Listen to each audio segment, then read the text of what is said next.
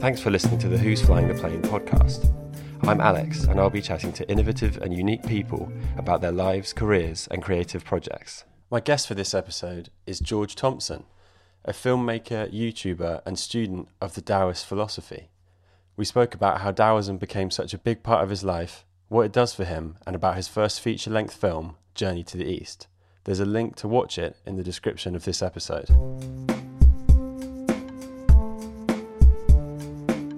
I think it might be useful if you give us a little description or put into your own words what Taoism is, because I think a lot of people will come to this podcast not having heard of it before. So do you want to start by just explaining that a little bit? Yeah, sure. So Taoism it can be talked about as a philosophy, it can be talked about as a religion. It's from ancient China, often associated with the yin-yang, the symbol that many people in the West have tattooed on their body but have little idea. It comes from this philosophy called Taoism. In fact, I would say it's more of a way of living. So there's a tradition and a culture that has things people may know like Tai Chi and Qigong and kind of pure philosophy, books that can help us understand ourselves and nature and how to live a more harmonious and easy life. But it's kind of a macro concept of these different ways of approaching life, physically, mentally, spiritually, that helps you live with ease and with joy. From how I imagine that you grew up being a white person in Bristol, I imagine that it was quite a jump to living and adapting to those ideals. So what was your first impression of Taoism? How did you find out about it? And what was it that drew you to it so much?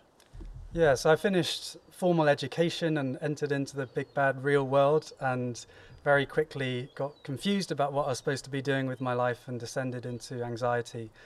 And within a month, I was snoozing my alarm, felt sick in the morning, and just felt like I couldn't live in the world. And I said to myself, nothing has really changed. All I've done is be by myself for a month, and yet I'm facing some of the toughest times in my life so far. So I realized I needed to learn how to be kinder to myself. And 2 years previously, I'd watched some Kung Fu monks doing some crazy bat flips on some YouTube videos, and I thought maybe some Kung Fu would do something for my mind, body, and spirit. And so, I went out to China with no real idea what this thing called Taoism was. And in fact, I'd heard of Buddhism, and I thought, since I've heard of that, it's probably going to work for me better. But I arrived at a place called the Wudang Mountains, which is this amazing collection of temples and monasteries and Kung Fu schools and Tai Chi schools, all on top of a mountain. It's a very special place where this ancient Taoist culture is still practiced and lived. I tried to get into a monastery thinking I could learn Kung Fu, but failed, and the locals took me to a Tai Chi school. And I thought Tai Chi at the time was a practice for older people, but I actually, having started it, fell in love with it and started exploring the wonderful world of Taoism. So, the universe kind of brought me to Taoism, and my Tai Chi master, called Master Gu, when he had friends round at the Tai Chi school I was studying at, his friends would say, "Oh, so you two met through Yuanfen," which in Chinese means destiny. So for them, it's as tangible as meeting down the pub. I don't feel that the universe brought me to Taoism, it feels like. And it's quite a different way of looking at life. I grew up being atheist, kind of spiritually open, but religion didn't work for me. But if people explore Taoism, they'll find that actually you can be an atheist, you can be a scientist, you can be a Christian, you can be a Muslim and be a Taoist. It's kind of these macro concepts of understanding who we are, the limits of language, and our place in the universe. And I'd say it's been a very nourishing exploration, because despite these ideas being written 2,500 years ago in ancient China in the forests, they can still really help us with our modern complex lives. And to me that says they understood something about what it means to be human.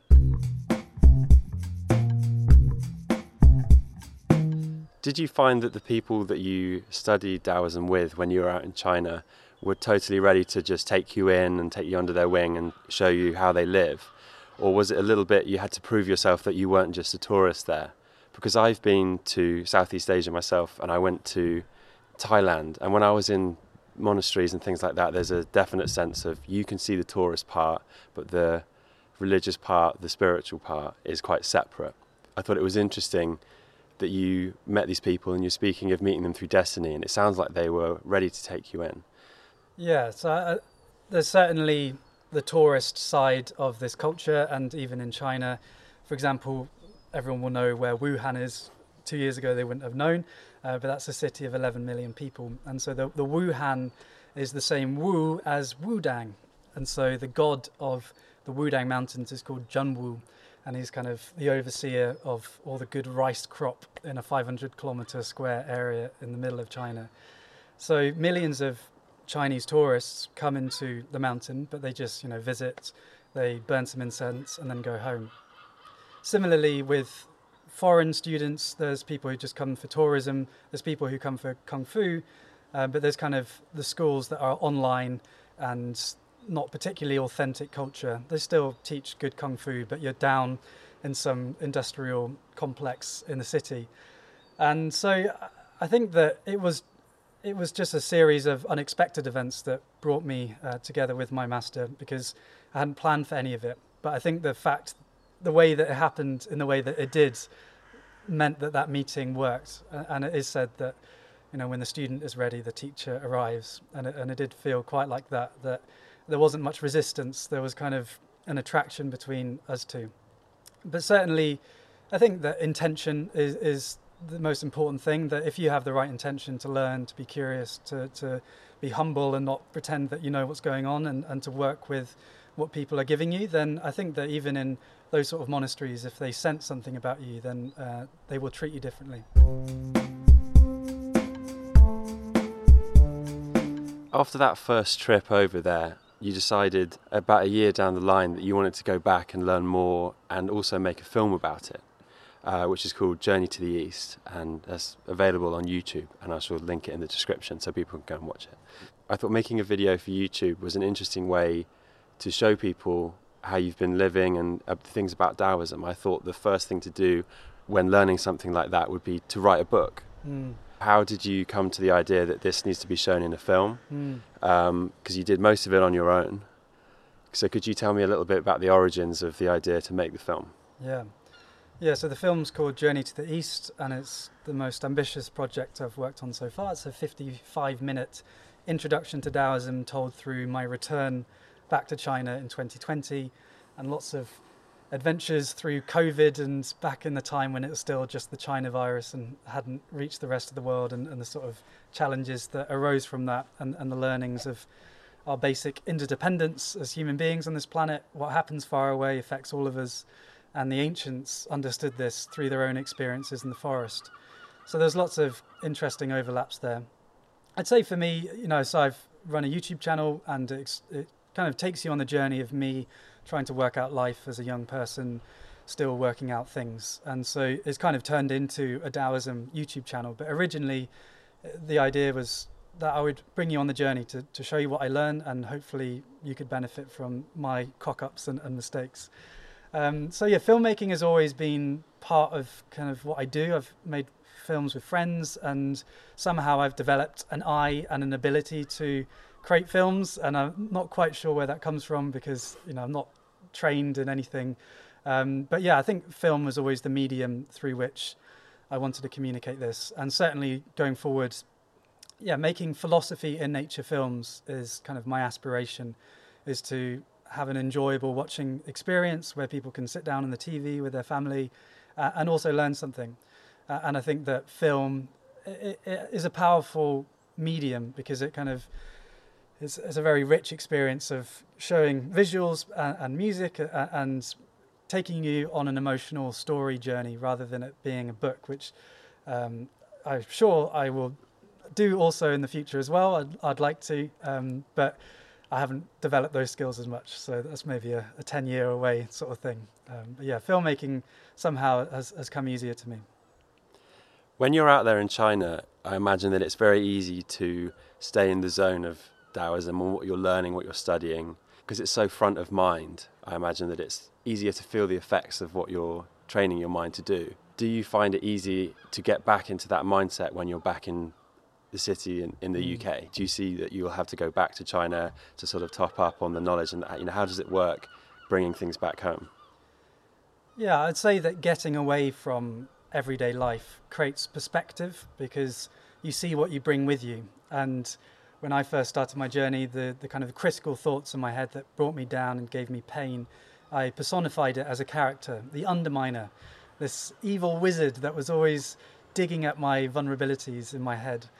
And, I went to the other side of the planet, to China, and it turned out the Underminer could travel too. Because, for example, I stayed through the winter, and it got down to minus 15 degrees. And I was lying in bed after lunch, wrapped up with 5 duvets, procrastinating on Reddit. And my Underminer really didn't like this. He said, "George, you're in a Tai Chi school. You should be making the most of every single moment.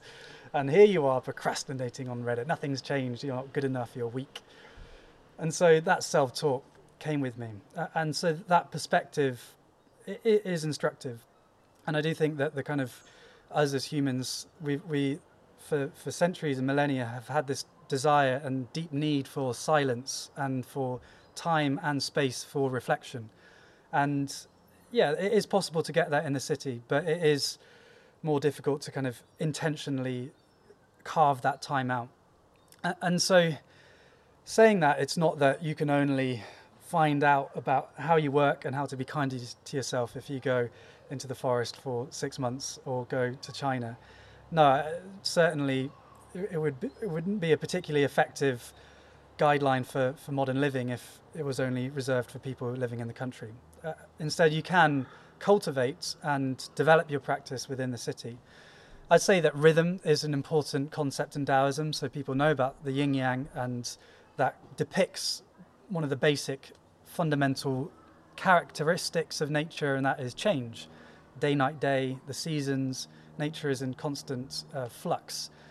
And so having a rhythm for us where, we do our jobs, we have our responsibilities as human beings in the city, but also taking that time. So it may be that a weekend out in some wild nature, if you live in the UK, Wales and Scotland, we have some amazing spaces to get into. When you come back to the city, you see yourself more clearly. You had that space and perspective. And even in our daily lives, so starting off, for example, especially it's the summer as we are recording, going off on a morning walk before you do anything, before breakfast, before coffee, and just having the sun energize you and warm you up, and just having some presence. And that can be a walking meditation. It is a form of practice in Taoism, something that we did in the school every day. And that's a simple practice that can just help ground you, recenter you, and gives you a different energy for the rest of the day.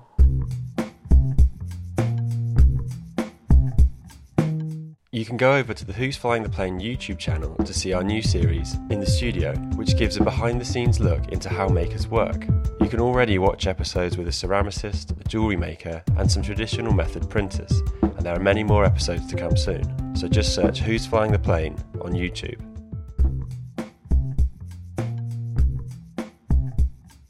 Something you show yourself doing a lot in the film, and talking about a lot as well, is Tai Chi.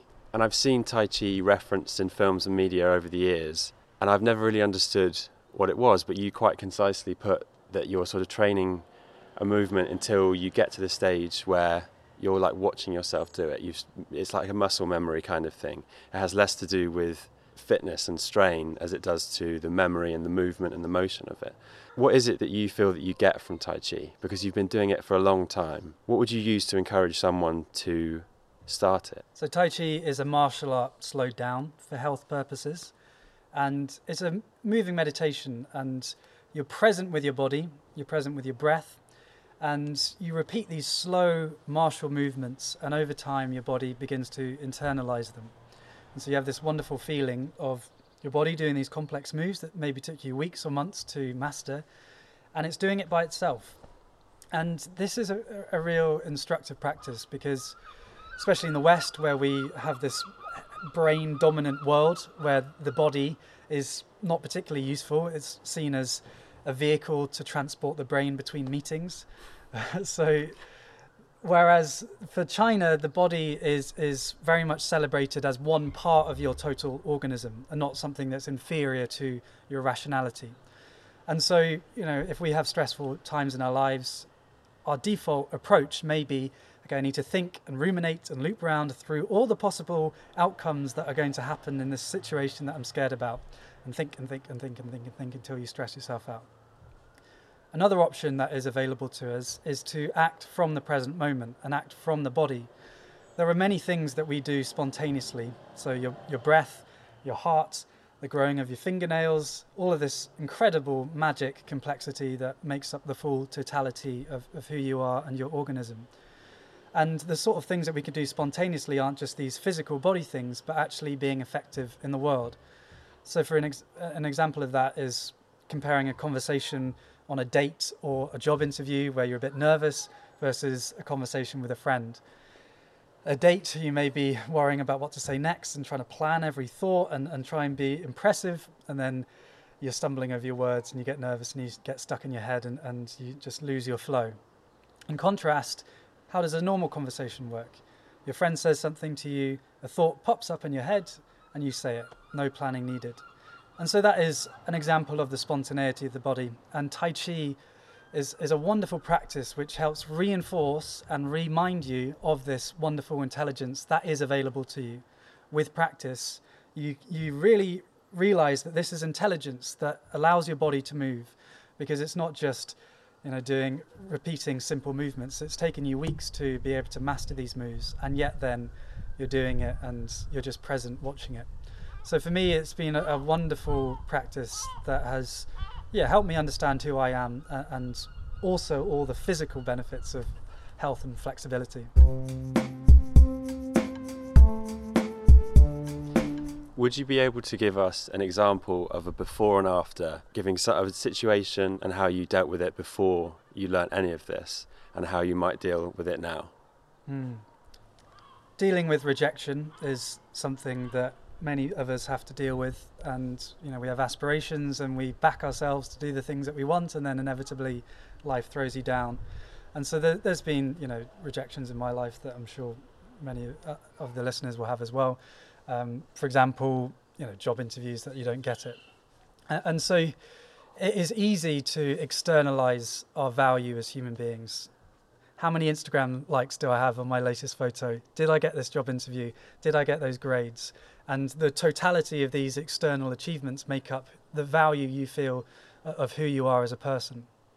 And that can be difficult because you have these expectations, you don't achieve the things that you think you should achieve, and then you feel bad about yourself. And then it just descends into this self-critical loop, which is hard to get out of.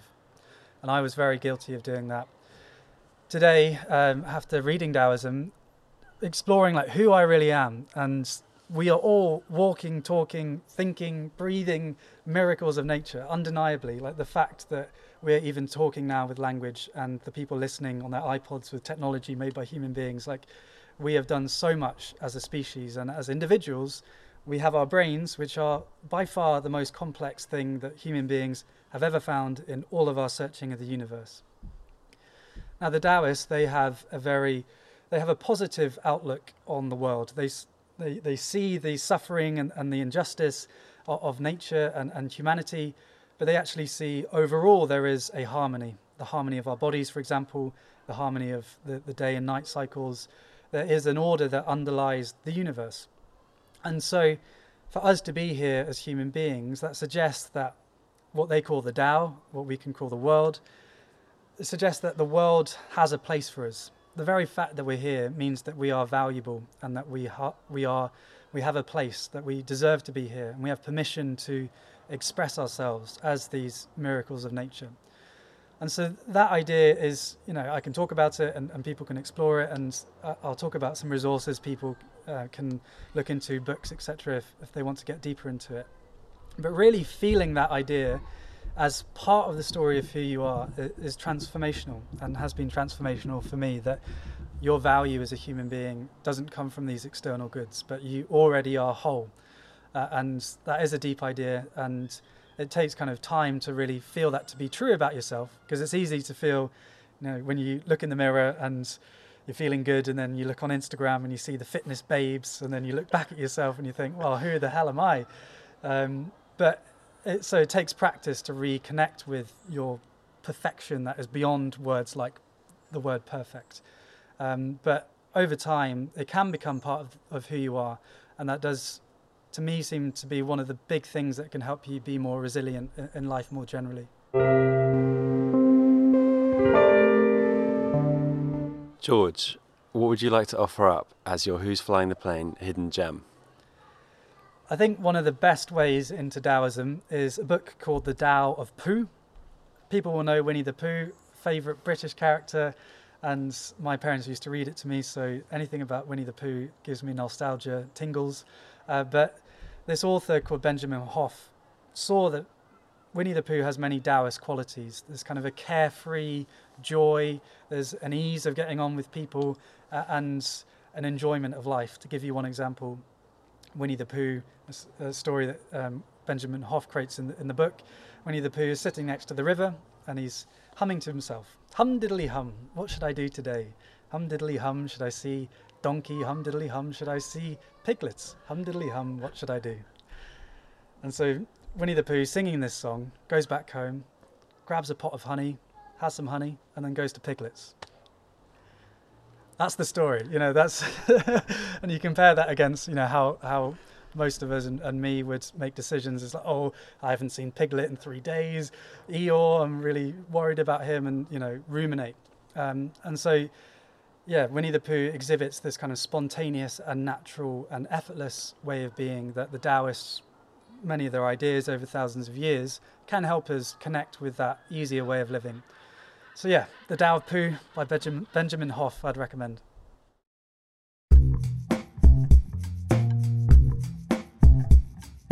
Okay, so lastly, George, where can we watch your film? How can we keep up to date with what you do? And what were some of those resources that people might want to have a look at? Yeah, so my film is called Journey to the East. If you just search that on YouTube, you'll find it. It's designed to be enjoyed with popcorn, so stick it on a big TV with some good speakers if you can. It's an hour long. It is a film experience for free on YouTube. So I hope you enjoy that. More generally, the YouTube channel, I'm now doing live teaching. I'm doing Taoism courses on Zoom and in Bristol if people are in Bristol. And so the details are on the YouTube channel. There's also my Tai Chi Masters online academy. And so we've created this kind of wonderful resources of Tai Chi learning. If people would like to get learning with an authentic Taoist master from China, it's called taoistwellness.online. You can find that on the YouTube channel as well. And then in my descriptions of all my videos, I have reading lists and reading recommendations. So yeah, if people want to get into that, there's more books that they can read to get deeper. Thanks a lot for taking the time to talk to me, George. Thank you, Alex. It's been a pleasure.